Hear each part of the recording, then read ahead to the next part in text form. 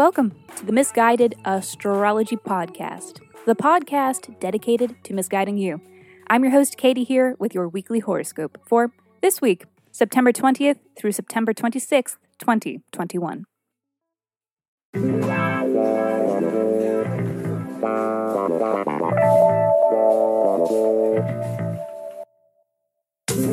Welcome back to the podcast where I don't know you, I've never seen you before in my life, but it might seem like I have because I am sharing musings that are based on the sun and on the moon and on the planets and shit. Every week I do a little sky spying and then report back so that you can know what the fuck is going on around here. The astrology is sound, but my guidance may not be.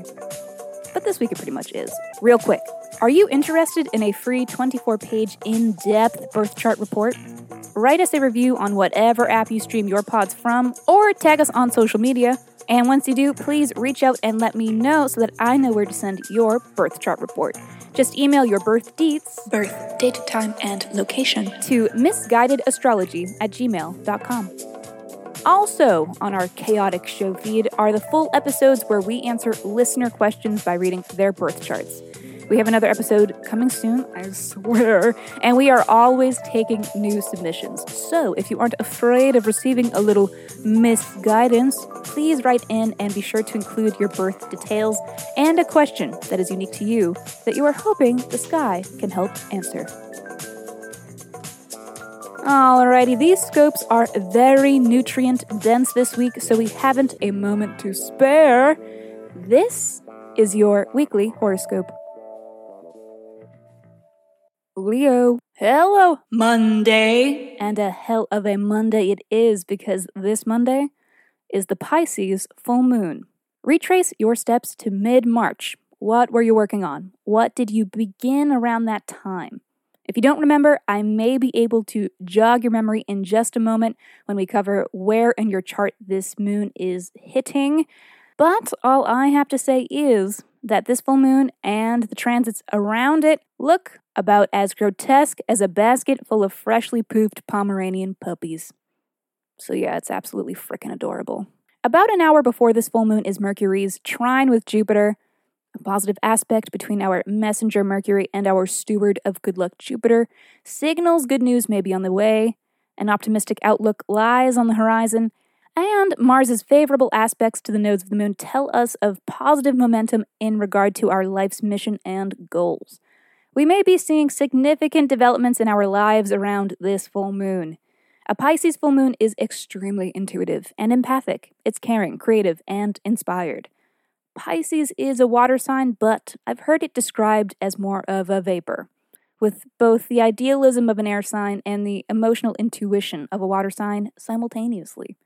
It is here to erode the boundaries that keep us all apart, to dissolve the mental blocks that prevent us from healing. This full moon, like the rest, provides ample opportunity for chaos, as full moons are the volume on life being dialed all the way up. But Pisces is amorphous in nature, operates mysteriously, and may be experienced as a bit of a disorienting haze settling over you. Trust your instincts during this moon. You may feel a bit cloudy or unsure, but sometimes the answers lay just within you, immune to logic, rhyme, or reason. I mean, don't be an idiot. You don't have to self-sabotage. Unless you want to. Who am I to say? Keep it spicy. Do what you need to do. Sabotage is sexy. Or at least that's what Hollywood tells us. So, ruin your life, you messy bitch. It's your prerogative. But also, try to make the most of this time and your enhanced ability to tap into the meanings and motivations that lay behind larger truths and the bigger picture. Full moons are culminating moments. So let's see where you're culminating right now. Leo, this full moon is in your 8th house. The moon is illuminating your needs, both mentally, emotionally, and financially too. What do you need to have better balance or equilibrium in your life? 8th house governs over monetary support given to or received from others, so it can be money we share, the money we are paid, or sometimes the money we inherit. It also governs personal transformation and the cycles we experience through endings and subsequent new beginnings. The 8th house isn't always pretty, but it is revelatory.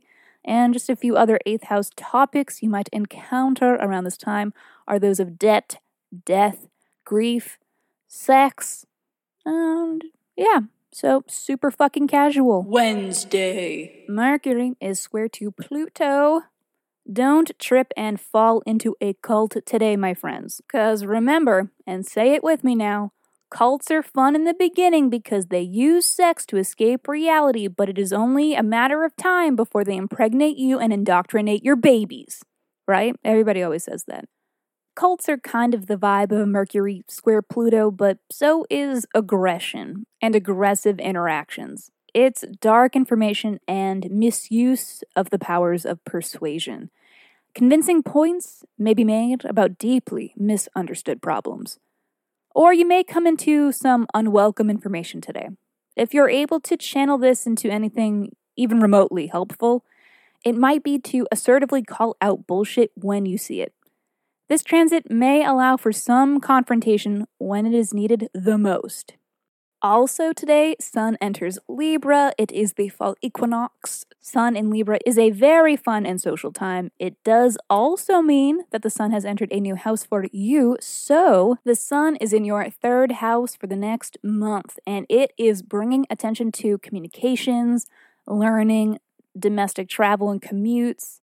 Attention is being pulled toward your immediate surroundings, and you may notice an increase in interactions or important conversations between you and friends, siblings, neighbors, relatives, business associates, roommates. Ask yourself, how do you handle these casual relationships? It may be time to play catch up and clean up your communications with these people. If you've been busy or distracted, this is a good time for meaningful communications, as your ability to express your thoughts and feelings is on point. Be mindful not to pour all of your energy out. This is an extremely up-tempo period. Some of you will be taking vacations now. If not, it is a good time to integrate some small travel. Your mental processes should be clear, but if they are not, then you need to sort out why. Oh, and I almost forgot that this is where Mercury will be retrograding for you, which is placing heavier emphasis on the fact that you need to get all of this shit together. Thursday. Venus opposition Uranus.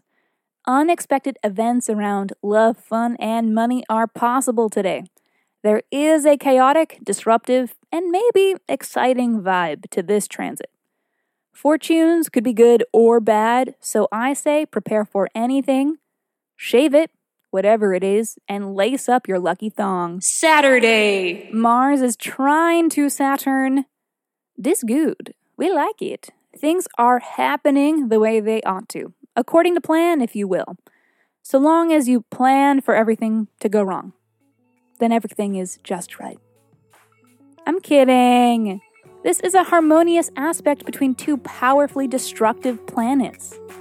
Everything is going to be great. Alrighty, Leo. That is all for this week. Thank you so much for tuning into the Misguided Astrology Podcast. I will see you next Monday.